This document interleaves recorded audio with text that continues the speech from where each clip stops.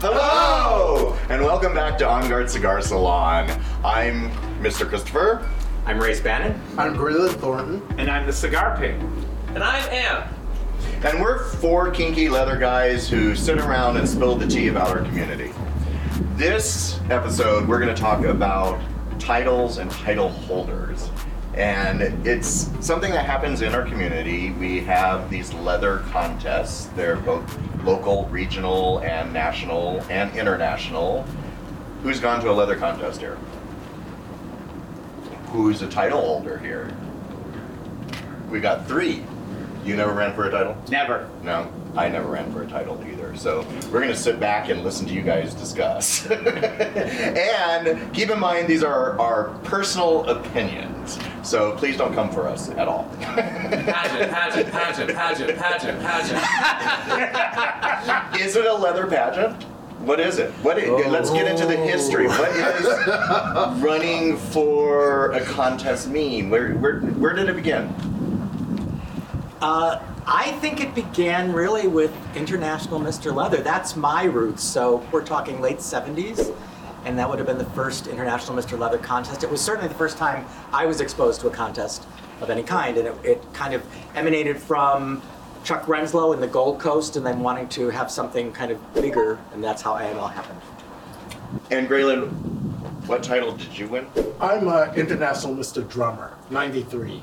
No, Mr. Drummer was a whole nother contest system. Yeah, correct? it was based on Drummer Magazine and everything the Drummer Magazine represented, which was more the hardcore fetish BDSM scene. Yeah, and I turned of age and started working for Drummer Magazine, so I was in charge of running the 92 and 93 contests, in which you won. Yeah. No help from me. No help from Race. No help from you. Yeah, I was one of his judges when he won. But it confused me because I just assumed that the drummer contest went into the Mr. International contest. Oh. So those two having competing contests was confusing for me as a 21-year-old. And think about it, back then there was International Mr. Leather, and there was International Mr. Drummer. Right. Did I say that right? Right. I did. And really, for a while, that's all there was. I mean, there were feeder contests into that, but they were the two systems. And you just said that confused you. Imagine it today with all the contests we have today. Yeah.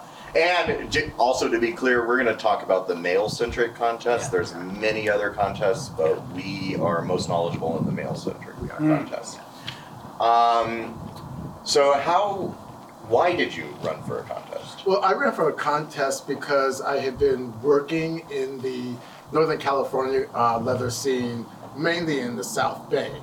And it was just a progression of my life. I was hanging around people who were title holders.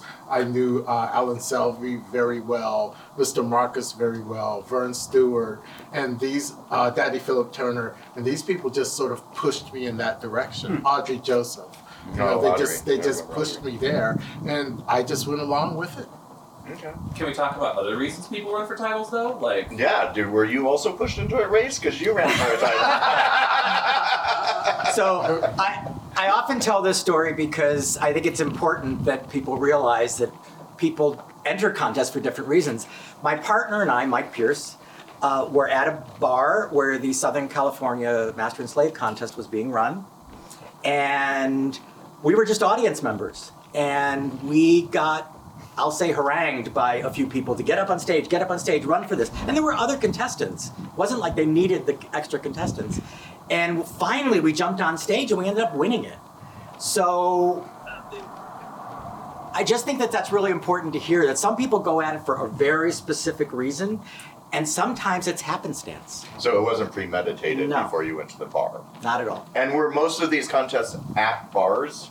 And was it to draw people into the bars? Was it entertainment or was it community? See, I think it was entertainment because it started out as entertainment. It didn't become a community activist vehicle until AIDS hit. Right. And that's when title holders started to raise money. Because a lot of the titles were also bars, like right. Powerhouse Bar and Eagle. Eagle. Eagle. A lot of eagles. All the eagles. The Eagle contest, it was 5 weeks long. Because they did feeders for the Eagle contest. And then the top people in the feeders ran for Mr. Eagle. Then Mr. Eagle ran for Mr. San Francisco. San So, Francisco runs for Mr. International. yes, exactly. So being Mr. Eagle was a really big deal back in the day. Sure. Well, you know, being somebody who was not in the system at all, but a participant as an audience member, you know, the overriding view, we always thought of it was a reward and recognition within our community. And a lot of times, and I think mostly because I was an AIDS practitioner, they did donate money to us. So we always perceived it as these are people who work in the community. They've done significant things. And like any other community, there's a way to reward them and recognize them by giving them a title. But after listening to you guys, there were many other feeds than just that.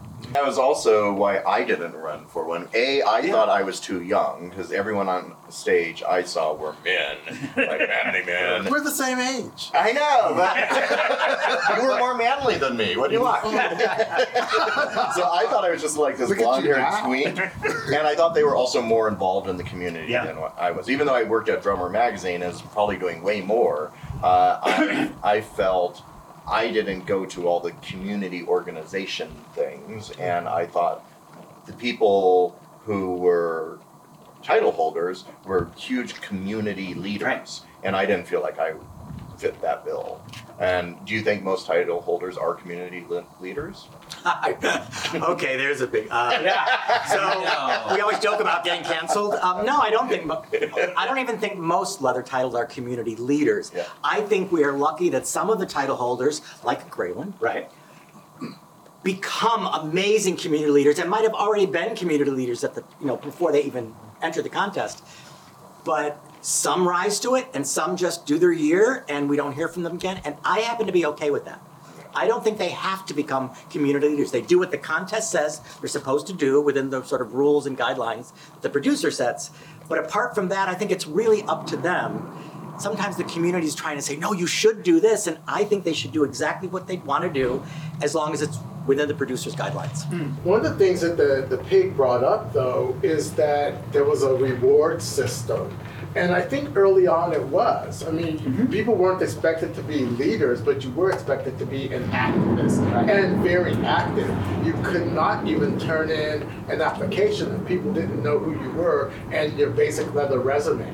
Right? You had to have been working all along, or they wouldn't even let you on the stage. And I'm not joking about that. Oh yeah, no, I remember that, and that's why I didn't do it. Because I was like, I have no resume. Nobody knows who the fuck I am. So- And when people did their speeches, they always talked about what they had done. You know, that's, and we would And what they were audience, going to do, and you knew that they're going to because they had done things already. And my speech would be, I just have sex. I have leather sex. And which is a big contributor. Honestly, as someone who judged a lot of contests, especially early, there was a bias in the sense that we wanted players to win. We wanted people that we knew were actively kinky leathermen who this really was part of their life. They were not just putting the leather on and running for the contest just to win a contest. And so we really did kind of try to discern, are they really players or not? Are they really part of the community from a sexual erotic point of view? That was important to us back then. And we'll get to judging in just a little bit, but I also want to hear from our youngest member, Anne. Oh, I can start judging. Okay. Your boots are Not judging. scuffed, your pants have ash on them. I can't hear you speak up. No, I love the conversation of title holders. As someone who's never won a title but was appointed, like I've run for, technically back in my day, I ran for a puppy contest back in 2013, maybe, about 10 years ago. You're so old. Thanks. And lost to someone who was more active in the community back then. But so many people come to the title holder circuit coming from so many different backgrounds. Some people do it so they can be more involved. Some people do it because they are involved and want that title so that they can show that they're, active. Some people do it just to say, hey, I'm a title holder. I'm important, which is not the best reason, but they do it that way. And for me, I've never won a damn thing, but I didn't do the title because I needed to do it. I did it because somebody asked me if I would do it for Team Friendly, Mr. Friendly back then. And I had a great time. I got to travel a little bit. I got to meet so many people. I got to talk and tell stories and help, like, advocate for PrEP and HIV research and raise money for that. And that's why I did it. I mean, I also did it for the experience of IML. And have any of you been on the IML stage? No. No, you were just me. You were a I was judge. a judge. Yeah. I was a Oh. And we'll get into the We'll get into judging because, girl. But I will finish off saying, like, the title experience is not for everyone, and also you learn a whole lot about yourself doing it. Like, you can't just go into it because, oh my god, this is going to be fun and I just want a title. No, you have to be like, you have to have a vision, and you have to have something you're going to do with the title, hopefully, because that's the questions they ask you in the judging. Segue to judging. Well, but you actually not yet. Oh, okay. But let's talk about the experience of running, because there is a lot that's expected, especially if there's this spotlight that's put upon you, and sometimes people aren't prepared for that. And have you ever heard of drama in the title holder system? Drama? What's that? Drama. And that was the other reason I never ran, is every year there was so much drama around it, whether someone thought they were poorly treated, poorly judged, it was a setup, all sorts of dramas. Yeah, there is drama in the leather scene. I happen to think that a lot of the drama that happens in the leather scene the leather contest scene, is because it is the most high-profile aspect of what our scene does. Okay. And I think that's why the drama ensues, because it's what we see. It's that outside face of the scene we love. But a lot of the contests, they're structured differently, because with Mr. Drummer, because it was in San Francisco during Folsom, you were expected to be there from the Sunday before Folsom all through the week to the following Sunday. So we were pretty much sequestered in our hotel and only going to events that had to do with the contest itself. So they would take us to the bar, let us in the bar, put us back on the bus, take us back to the hotel, and tell us not to go anyplace. Some people did. I didn't. But that's the way it was. But Drummer had a fantasy element to it that most of the contests do not, and you were judged on that fantasy, and the fantasy had to represent some sort of sexuality. And I missed that part because I liked the drummer contest better because it was very entertaining because the audience got to see these hot guys doing some fantasy on the stage, and that was very fun for me. Well, and in a way, it's kind of like RuPaul's Drag Race, to draw a parallel for the younger generation. Like, you are sequestered, you're bussed around in some cases, but almost always there's multiple parts to the contest. You have, a talent portion or a scene. You have, like, a pop question. You have multiple looks: leather, lace, jockstrap. What do they call them? Like, asses? No, what's Pecs and personality. At IML, that's what they call it. Yeah. Pecs and personality. It's where you're showing off the pecs and the personality. But, like, it is a pressure cooker in that way, and so everyone reacts differently. Some people have a fun time, and they're just there to have a good time and chill. Other people, like, the amount of drama about me that I had nothing to do with or was not even involved with when running for IML was hilarious. I had people spreading rumors that I was HIV positive because I had an HIV-related title. I'm still HIV negative. I had someone literally talk to the judges of IML the second I left a group of people conversing, talking about how I was so rude and mean to them. Didn't know the person at all. Like, people come from all sorts of different angles, and we say all that to be like, have fun if you're going to run for a title.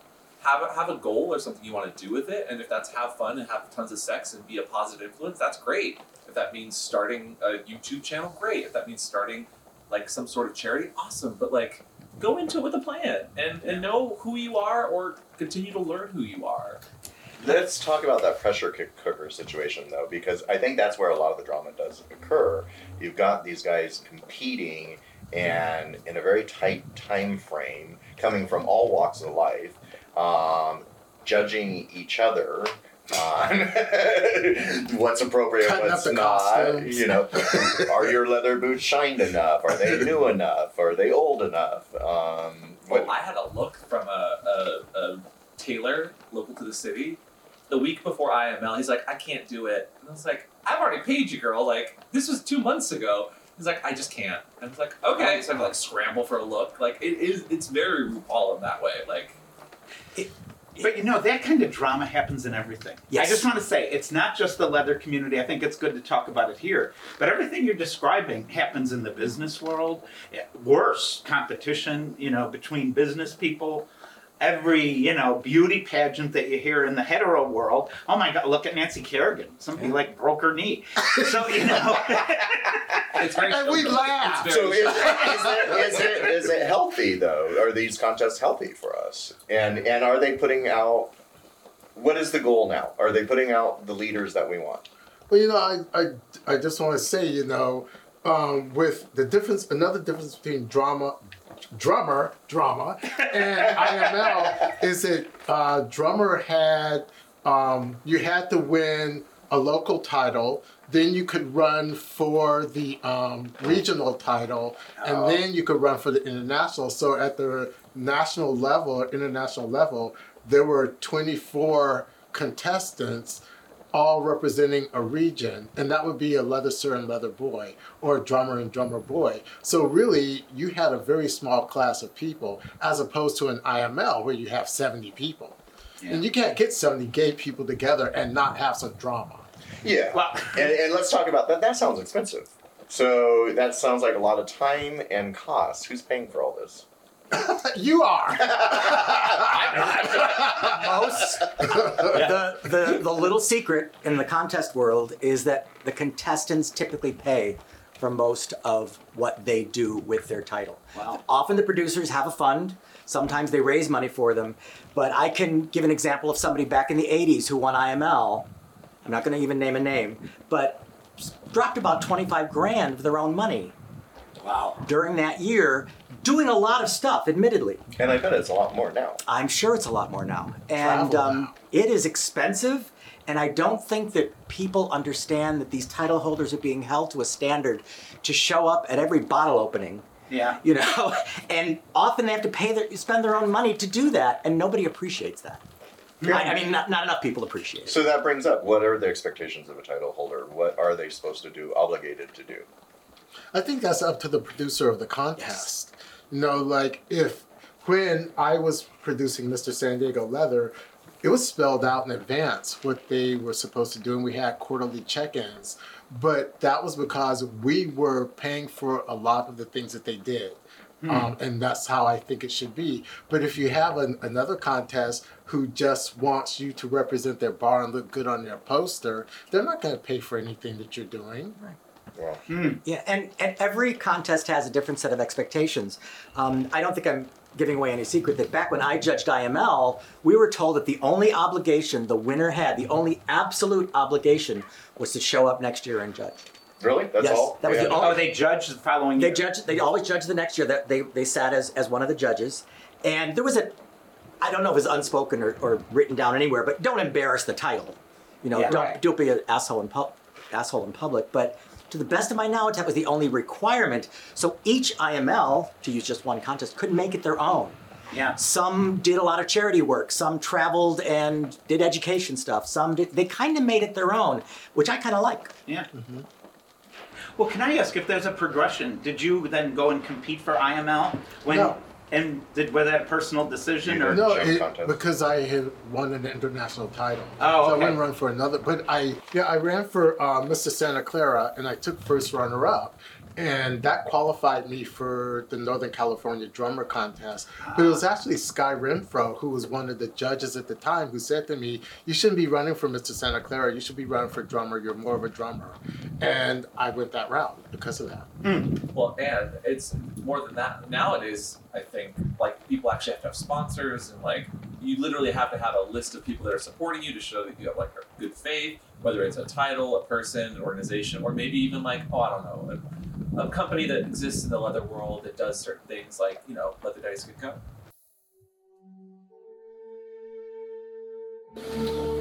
So Leather Daddy Skin Company is a plant-based skincare line with a kinky twist. Leather, scotch, vanilla, and 18 erotic spices are bound to get the blood flowing, getting you ready to dominate your day. If you use offer code ONGUARD, you'll get 10% off your order. So thank you, Leather Daddy Skincare, for sponsoring us every episode. So the other thing about the drummer contest, when did that end? Did that end in, like, I feel like 99? Yes. Yeah? Yeah, 99. And that was kind of the beginning of the internet, too. So I think that the drummer contest served a purpose because it was published in Drummer Magazine. And Drummer Magazine was the magazine all Leathermen read, right? Right. And that's why I was so confused, was the international contest went through Drummer Magazine, too. So there's a lot of overlap between title holders on the cover of Drummer Magazine. Yeah. Right? Did you ever have to compete with that for your cover? Well, I didn't have to compete for my cover, because as a Mr. Drummer, you were expected to be on the cover of Drummer Magazine, and you had to do a centerfold, and you had to write an article about your activism surrounding that centerfold. So wow, how much did they pay you for that? I got to wear a sash. Yay! Where did the term sash queen come from, by the way? Have you ever heard that? Mr. Marcus. Yeah. And sometimes it's used in a derogatory way, and sometimes it's not. So sometimes people say it jokingly and in jest, but other times people use it as a derogatory term. Yeah. I don't know where it exactly came from. Marcus, you said? Marcus used to say that all the time because it went with he would say fag dad by the bay and sash queen. And he just put those things in his article all the time. Yeah. But you know, one of the other things that Race and I were talking about earlier was in 1983, Coulter Thomas was IML. But Coulter decided that he could use his title to raise money for the AIDS Emergency Fund, which was here in San Francisco. And so from his example, title holders were expected to do that kind of work. But really it was local because we were all doing work for San Francisco and the Bay Area and the AIDS Emergency Fund. A lot of title holders are constantly raising money and charity. Is that where it began? And is that expected to this day? It's definitely expected. I'm not sure why it's expected. But, you know, then it was an AIDS thing and we were all mobilized around it. Right. So it made a lot of sense for someone to say, we can do this and we can raise our own money. See, in being a board member of many AIDS organizations, healthcare organizations, we used to be a lot of the recipients of that money. So, of course, we always thought that the contest, that was their sole purpose, was that they were designed not only to reward and recognize, but to help the community. So given all the behind-the-scenes stuff, what do you think the purpose of the current contests are for the community? Like, what should an audience member think? I'm watching this because? Yeah, the younger generation coming up. Do you think this is still relevant to them? I think we should ask a younger audience. We've got two standing right there. Well, this is Joe. Hi. Just showing up creepily behind me. I think that it's still relevant to the community. I think that the reason that people do it's a bit different. There's a lot more like want to be infamous kind of situations in the community. A lot of people, at least from my perspective, running for IML, you know, we're, 72 or 82? I need to double check the numbers. We were a bunch of people all running for one specific title, and everyone came from a different place. Some people really wanted to do good and raise charity. Some people wanted to provide representation. And some people really just wanted to be able to post on social media that they ran for IML, and they didn't want to get into the top 10. They didn't want to get to the finals. They just wanted to be there and do it. And that's a valid reason, because it's an experience. It's a lot. It takes a lot. It does. So there is some that's just entertainment for the community. But I loved when you were Mr. Friendly, now Team Friendly, because it has such a great mission.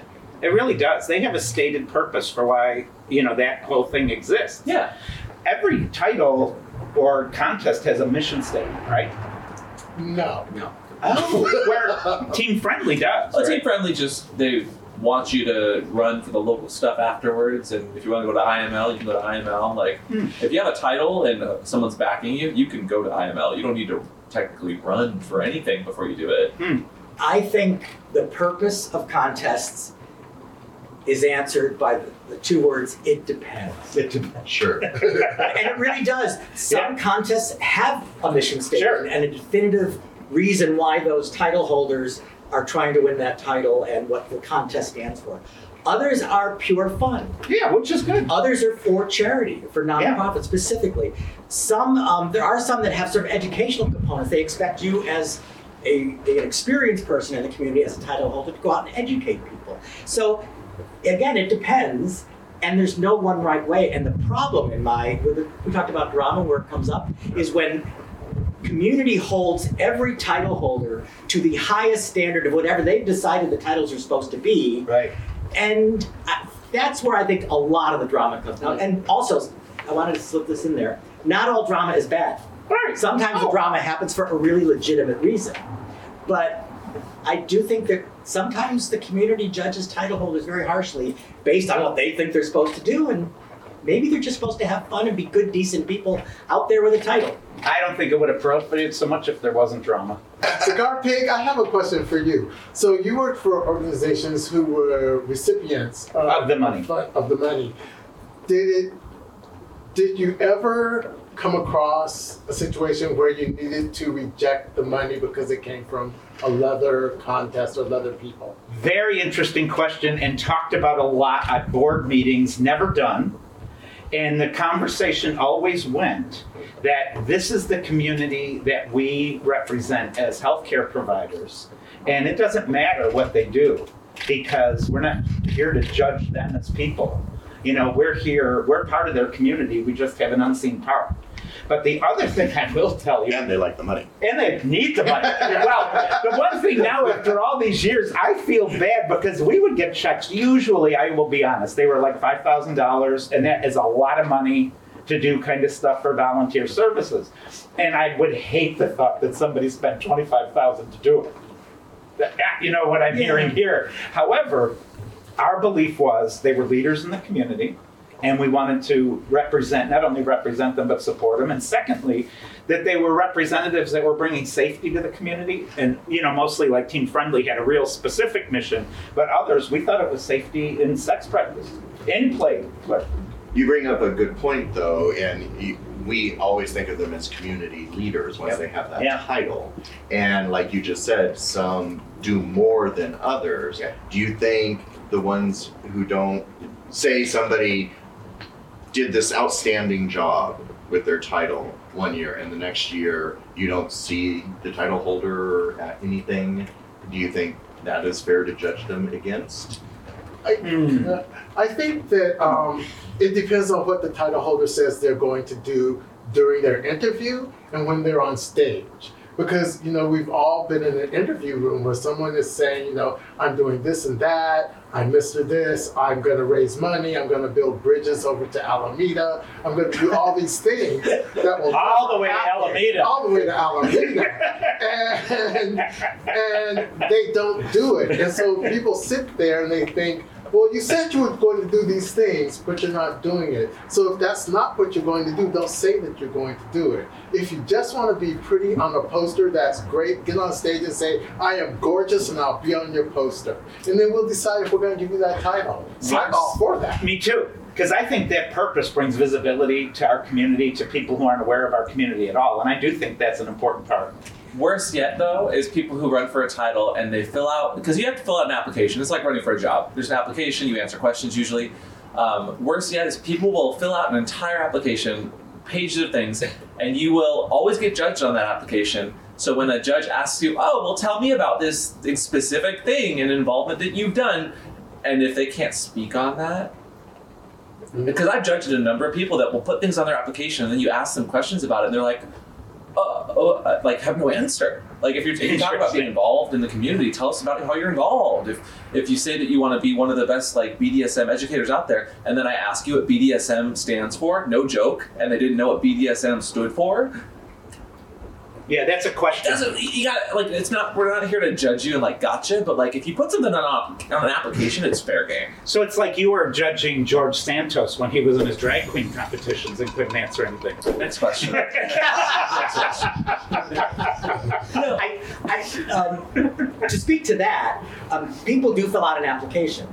Very often, they work really hard to expand on that resume, if you will, prior to the contest.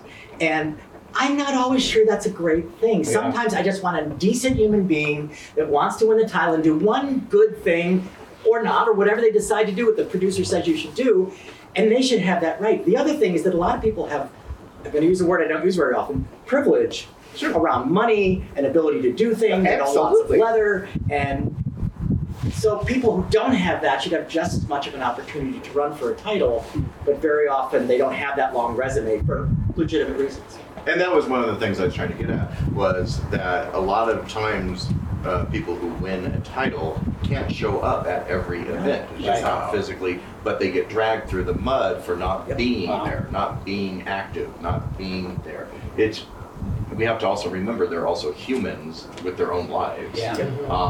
They're not just representing us all the time, 24/7, anytime we want them. Right? Yeah, you have a title holder here with lots of money, who's maybe doesn't have to work, has lots of free time. Of course, they can show up at a lot of things. You have somebody else here who's working 2 jobs, not highly paid, barely paying the bills, and very often this person is held to the same standard as this person, and that's not right. You know, when we would receive money, or we had contest winners, or that organization contact us, when we wanted to focus on a community, there was a certain problem, like when black tar heroin was going around, and we would contact that person who did us. So by them coming forward, they automatically got, well, we got to call so-and-so because we know they're in this specific community. Remember, they raised this money for us.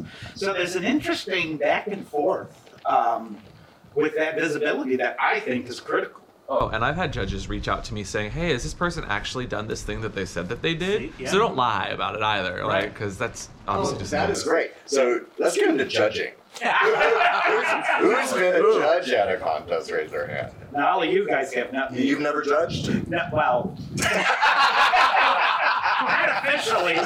You've been in the audience with me. Do I judge? Well, that is the closest I've gotten is being a judge at a contest, and I love it. But can we just say it's subjective? Oh, it's so subjective because you get 9 people in a room from all walks of life, and they all have different standards. I mean, even down to the way a person dresses. I've had when I look at someone and they come into an interview, I want them wearing their own shit. I don't care, how it looks. I don't care about any of that, but I want to know that this is what they wear. But so, what if they got the perfect outfit and shined it up and then I think it's brand new and I think they're brand new. But that's your opinion. No, you can tell if boots are brand new. Don't buy a pair of boots right before. Like, you should wear the things that make you comfortable. If you look uncomfortable, people can tell. There was a time back in the day, to use a Graylandism, where I would look at a contestant's boots, and if they looked like they were brand new and not played in, I was biased. I admit it. I was like, are they a player or not? And I would have to probe more to decide, are they really a player or not? And every judge comes to a competition with a bias and a bunch of biases. Of course. And so you have, let's say, 9 judges and somebody wins. Replace those 9 judges with 9 other judges, somebody else might have won. It's entirely subjective in that sense. Do you also feel like, especially regionally, things can get cliquish? Oh, yeah. Well, I mean, so for instance, you're all my friends, right? And people might say we're a clique, but if the 4 of us are judging a contest, we're going to come up with different things and different criteria. Although we could be considered a clique. Yeah. So I think it depends on who the person is. If none of us have heard of someone, then chances are they haven't done anything at all. I mean, I call Race all the time, and I'm like, do you know this person? Who's that person? He does that to me too. And if we don't know them, they're brand new, or they're not, they haven't done... Or you don't know. Yeah, it's not necessarily true. Not necessarily true. Okay. Everybody talks. Everyone talks, and if you've done something good or bad, people know, and they probably told the other people in the community. So We also have different contests now. I'll use the example of the rubber contests. Yeah. I don't know the rubber scene nearly as well as I know the leather and BDSM and other aspects of the scene. So there's people that may be very high profile in that subset, and I don't know who they are.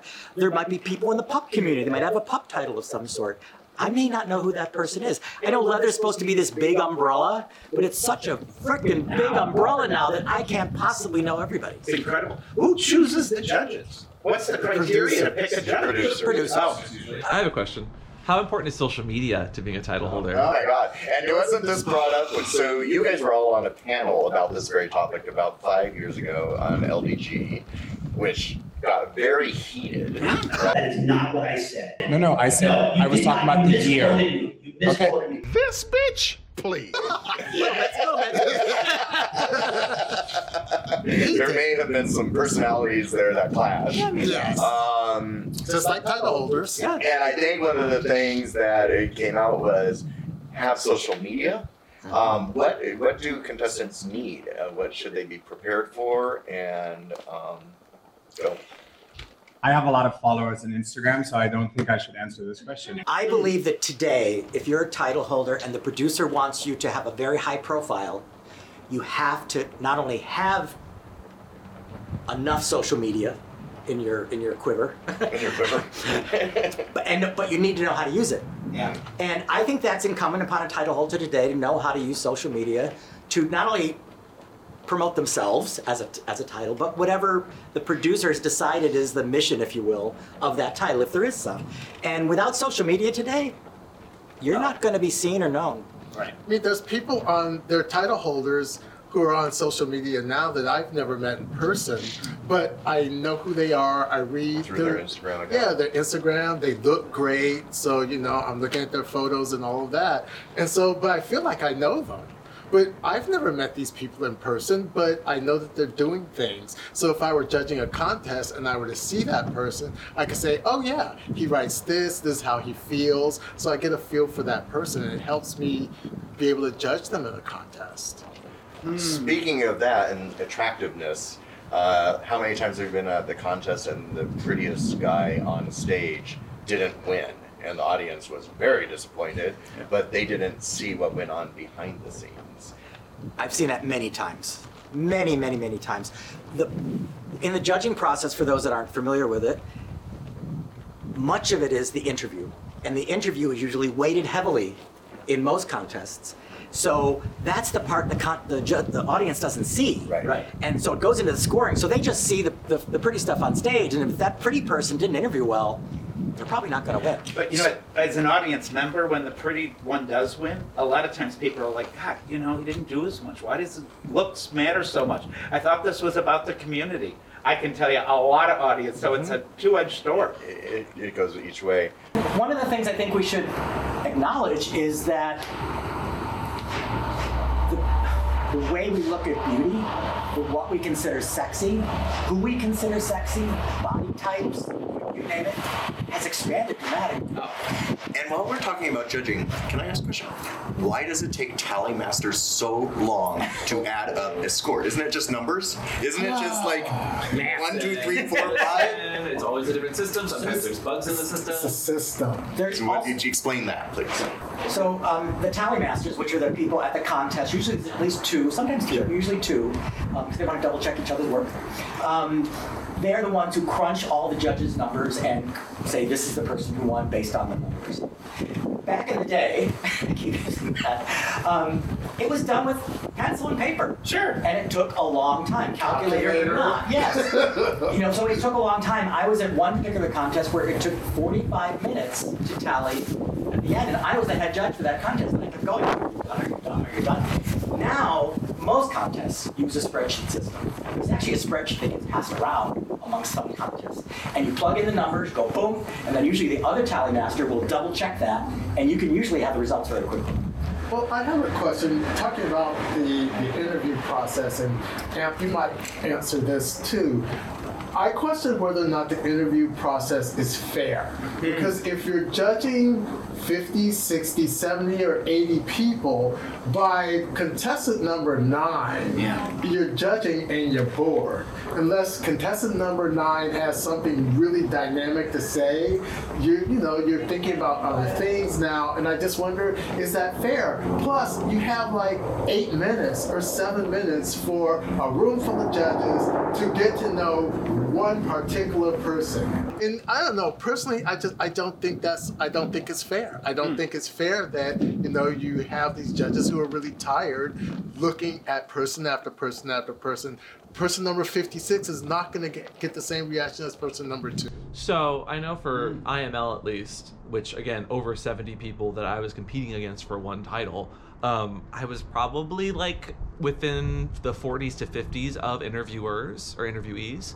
And I know, because we all talked afterwards too, that a bunch of people got so much better questions to answer than I did. I got a question of like, because I liked costumes and liked making things, someone's like, well, what's your superhero if you could make a costume for any superhero?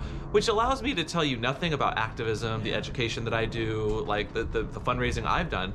But then I know for a fact that some of the people who did very, very well got questions about their gender identity and how it's incorporated, and the activism that they've done for like HIV because they're HIV positive, and like I would have loved nice questions like that, but because one guy looked at my Instagram and was like, oh, this guy does a lot of costuming and like fun, colorful things, I'm gonna ask him that. Which, am I bitter about it? No, but I was like, well, that sucks. I wish I would have gotten a better question for my 4 minutes that I had with all the judges. But that lack of consistency makes the subjectiveness even higher if it's not the same question for everyone. You don't want to ask the same question to 70-something people, though. That's what Graylin was saying, is judges get tired. I think it's flawed.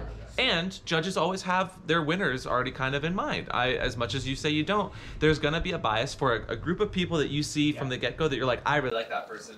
I'm going to give them a bit more of my attention, my time, my personality. And some judges, I'm not going to say which judge or what contest, but I turned to the judge next to me and said, you're asking all these historical questions in our scene about leather. I don't know the answer to half of what you're, I'm pretty connected. And he goes, oh, I don't expect them to know. I just want to see how they handle it when they don't know. Oh my God. And then there's that whole where you expect the contestant to say, oh, I don't have that answer right now, but I'll go get that answer and I'll come back and tell you when you're no longer thinking about it at all. And now you're irritated with me because I'm walking up to you and answering a question that you asked 5 hours ago. Right. Graylin, are you bitter? Well,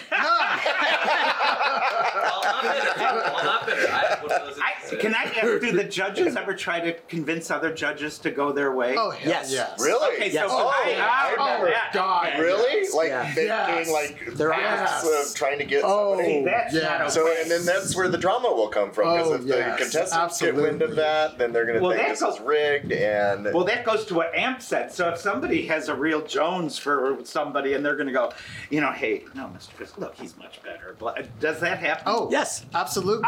Absolutely. But so does the political climate of the world. Like, absolutely helps to bolster up other people whose activism is important for that time. And there's nothing wrong with that. But sometimes you're going to come to a contest not being the best suited person from the get-go, and you just kind of have to be okay with that. Because again, don't run for a contest because you need to win. Exactly. Run for a contest because you want to grow and learn and be involved in the community. Because when you run for a contest and you lose, which happens, and then you just disappear from the community, it doesn't look good on you personally. That's my own take. So do you think, with all this back and forth and stuff, and now our events are built around contests, so we're talking about IML, MAL, Claw, surprisingly, isn't around a contest. No. That was unusual.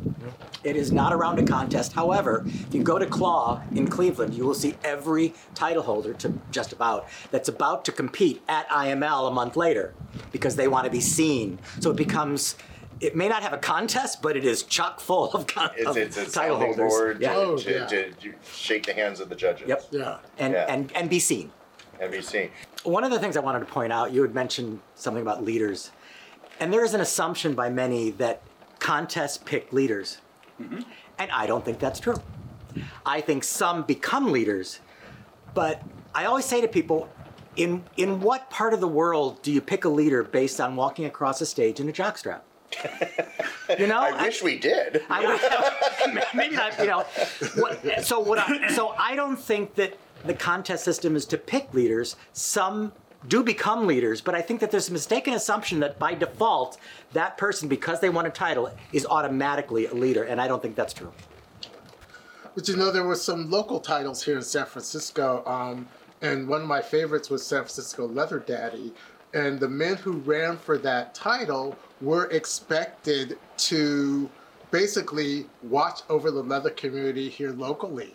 And the Leather Daddies watched over the Leather Boys. You know, I could be at the Eagle and I was considered a boy. And I responded to those men.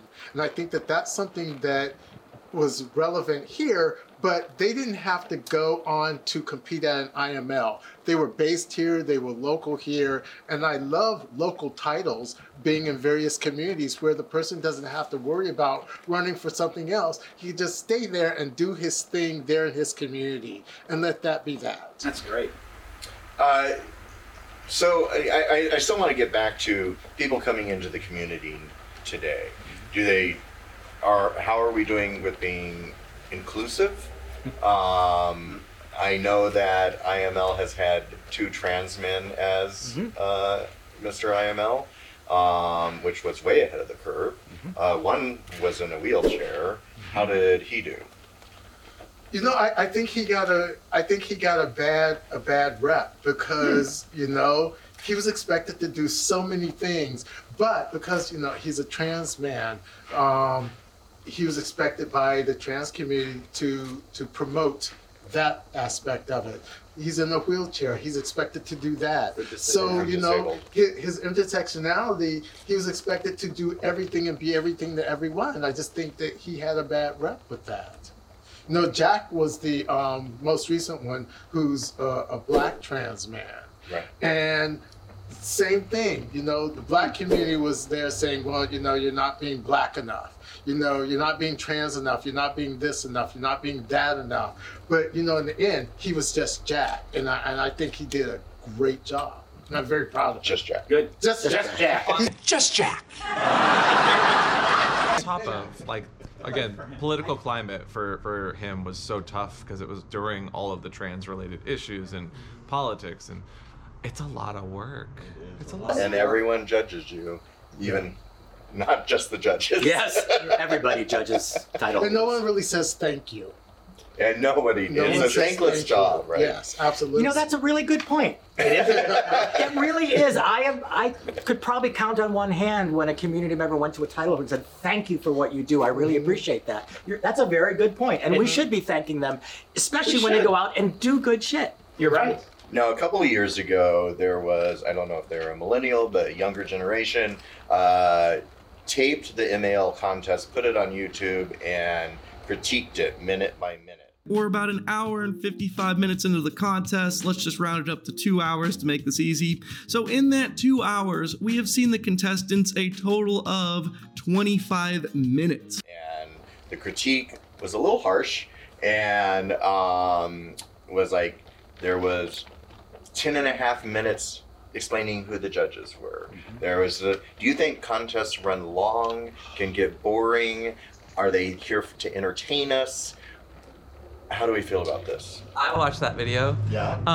I liked that video. I don't agree with everything in the video, but it was done by a younger person who was doing very educational content on YouTube for the community, and it was pretty much just saying like, why are they this long? Why are we doing these segments? Why are we doing all of this? And while it was harsh, there is a way in which you can criticize, be a part of the community, and do it respectfully. I don't think it was disrespectful, because it was like, people want to go to your contest, but the biggest critique I get from people that say go to IML is that the contest isn't fun. Right. Like going to MIR, for instance, we love going to I was just about to say that. MIR is probably the funnest contest I've been to, and because of the entertainment, and it's run by a theater director, so there's a lot of entertainment in it. Well, the drummer contest was like that. Drummer too. contest there was was also an like opening that. dance number. Yes, and Drummer MIR contest. also has an opening dance. The dance numbers. Yes, but you know, I mean, it's a great point, because if one person put that on video, he's just saying what all the rest of us were thinking Yes. and hadn't yet said. I personally don't understand why you read the judges' bios at a contest. It's in the program. It's Right. someplace else. Just say, hey, this is Race Bannon. He's Master Race. And Don't say that. No. Even though he was, his title was Master, wasn't it? Right, yeah, it was, but don't say that. Title. That's Don't his say that. title. If you were a judge, Put it to one sentence, if that. Put the whole thing that you want in the brochure. Great. Yeah. Just a sentence. That's all you need. People want to know your name, who you are, where you're from. Maybe that's it. Just leave it there. That's it. And you know what? I was at a contest and they put the photo of every judge with a little mini bio on these massive screens on 2 big walls, and they played the whole contest along with the contestants. It was great. Yeah. You know, everybody could see it and really learn about those people, rather than somebody rattling off a bunch of words and everybody's kind of going like this in the audience. God. things right. Like, no offense to MCs who have a huge job in these contests, but pre-tape some of that, please. Make it easy Yeah. for everyone. Oh, let's talk about MCs. So then let's circle back to the drama. So we currently have a drama happening right now with IML and the bootblacks all walking out. Can you explain that? So I'm going to up front say that I only know a little bit about it. Right, because it's just happening It's right just now. happening so now. it may have changed by the time this airs. They could have figured it all out by the time this does air. Right. But my understanding is that the group of people that organize the IMBB, that's International Mr. Bootblack, which is a co-title with IML, were very upset with a particular person on the board, and they were claiming, to the best of my knowledge, transphobia primarily. And go Which, ahead. if we know, a lot of the bootblacks are trans men and trans people who have come in Yeah. literally at our feet. Yep. And and gaining acceptance in the community. And throughout the entire scene. Right. And so my understanding is that they all quit, and they quit because of that. This is my understanding, I hope I'm saying it right. And they're awaiting the IML organization to respond in some way. Which they haven't as of We haven't checked our phones, so they could have. And I think that it's, I don't know. It's their issue in the sense that they know the inside scoop of all this stuff. But I think they have every right to say, you are not representing and treating our people equally, if that's their perception. And they have a right to say, because of that, we don't want anything to do with it because you're not treating these people respectfully. And that's my understanding of what's going on. Oh, go ahead, Jim. No, I was just going to say, when you guys were talking about all the drama behind the scenes, I don't want to sound, but I think that even though it's not a great thing, it's kind of a normal thing that happens in the evolution of organizations. Accountability is important. Yeah, Especially if you're a title holder, and if you don't know how to work PR personally, you're gonna have a hard time if you slip up. And the participants are the whole reason for it, and if they have this big issue, it's a reason to bring it up. And if we are a community that stands for what we say we are, we are supposed to push people forward that may not have had the privilege of being pushed forward before. Right. And respect them and treat them equally in every way, shape, and form. So I agree with you. It's normal. It's part of the messiness of community. So we're going to see how the leadership is that they deal with it, because what you were saying earlier, storming, forming, norming, and forming are what happens in any group process. Say that again. Storming, forming, and norming is what happens in any listen, it's researched a lot. It's any group process where any group of people who are trying to achieve something, first they all come with their agenda, so they storm, and then they form and they say, okay, I can contribute in this or I can go back on that, and then they form whatever's going to be the process.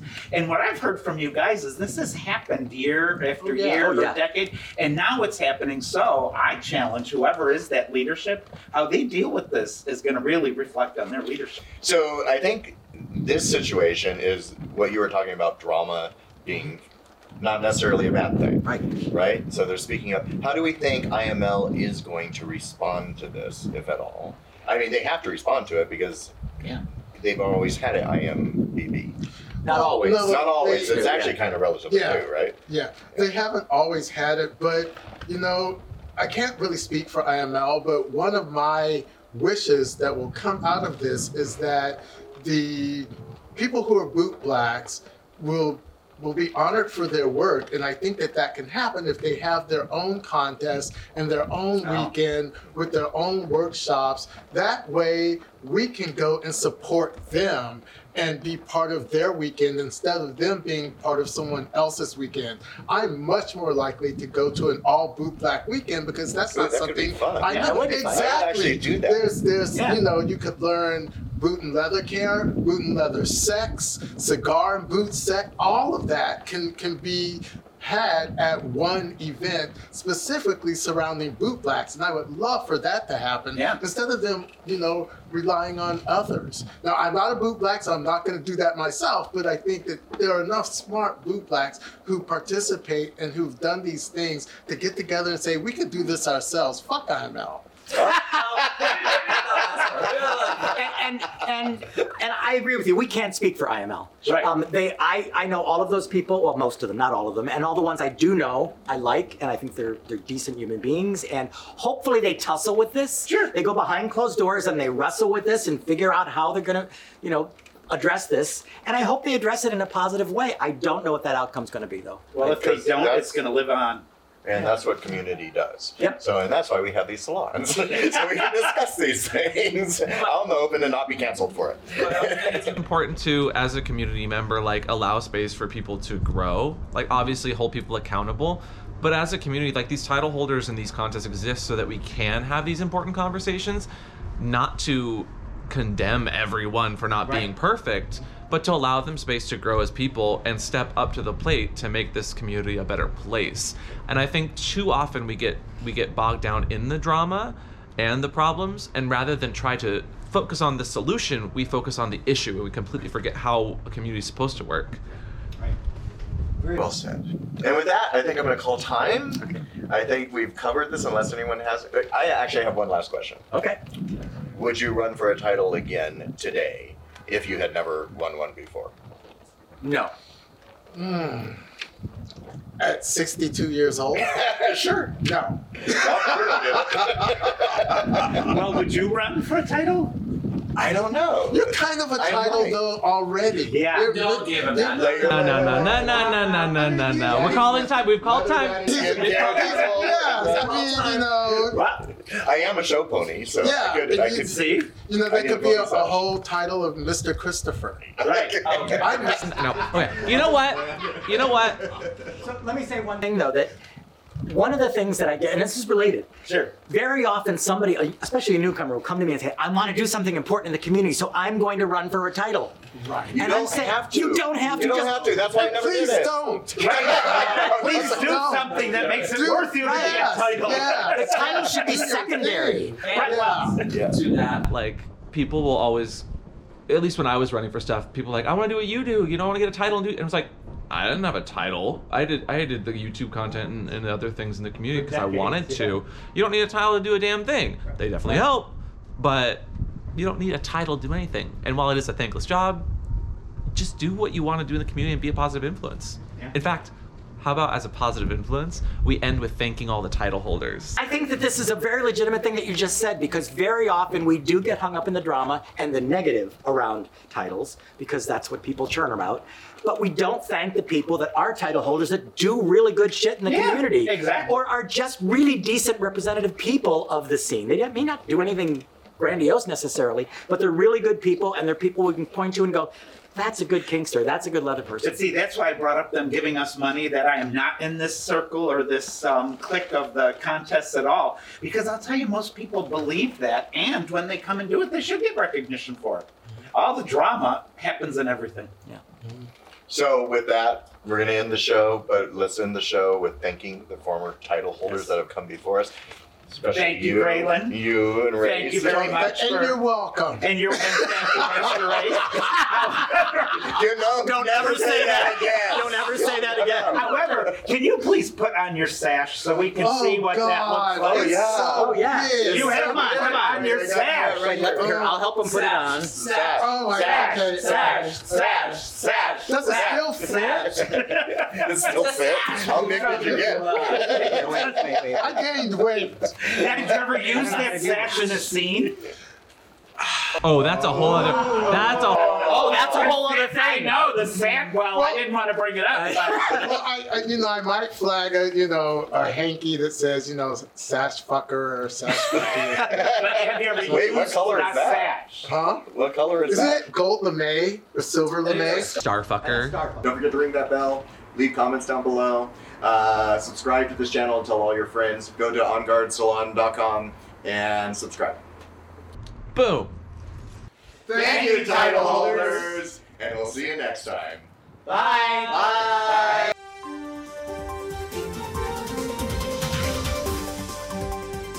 Quick update, because we told you we'd give you an update on the IMDb debacle. So here's what we know so far. We taped this about 4 weeks ago.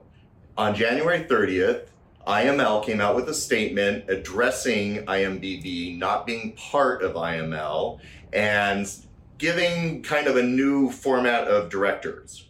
The very next day, February 1st, they amended this statement to say they shouldn't have said some of those things, and here's what's really happening. In that, they also said Bearman resigned. Bearman had resigned, and Bill Statt was stepping back from the board, but would remain the executive director. Right. And then we didn't hear much for about 2 weeks until February 17th when we got another resignation letter. Yeah, that was, Gary Wasden had accepted a temporary appointment to the IML operations group along with Billy Lane.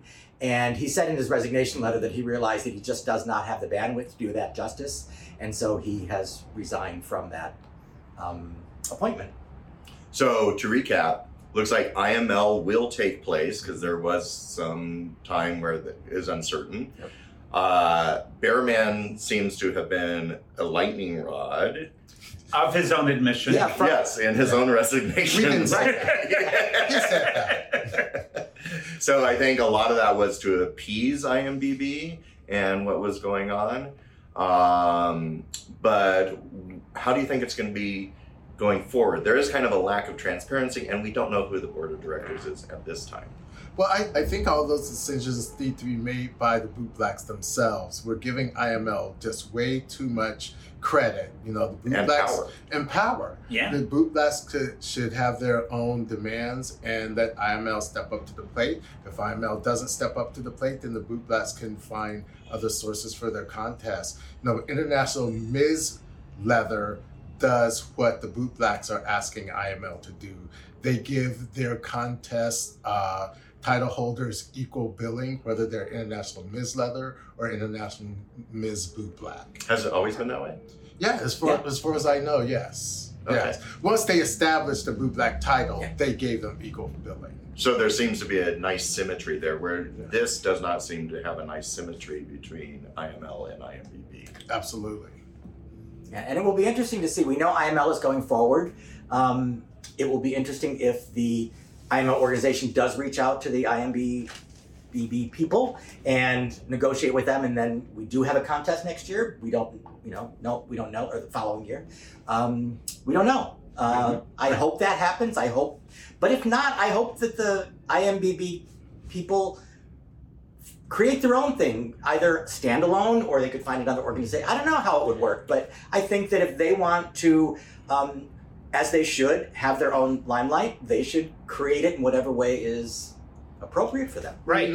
And I think that's normal. In the queer community, we are self-governed organizations. And one thing that's well researched is organizational change. And what I think people, if you think about it in terms of the life cycle, we all go through infancy, childhood, adulthood. And as we age in a very loving way, I would say there is senility. So the research life cycle, if you see here, these two circles, When you're in the circle and you're getting to the point of adulthood or chaos, getting to senility, like what's happening now, if they make the leap and understand, even though this is inconvenient, it is not pleasant or fun, it's time to really regroup, like everyone's saying, and to understand, we have to go back to infancy and then adolescence to get back to adulthood. If they do not, or we do not have this leap happen, organizations tend to just fizzle away. And that's across all organizations. Oh. I've worked with so many big organizations, especially the long-standing ones. Right. It happens to everybody. To everyone, business and ours being self-governed, us just having that awareness, this is not unusual. Like I say, it's inconvenient, but it's not unusual. There are Boot Black events that are happening now. There's Boot Black Roundup, which is happening in October. So Boot Blacks are getting together and doing their own events. So thank you guys for tuning in. I know that was a lot, and you heard it here first. The pig has just called us all senile. At some point. Not today, but at some point. Thank you for watching. We'll see you next time. Bye.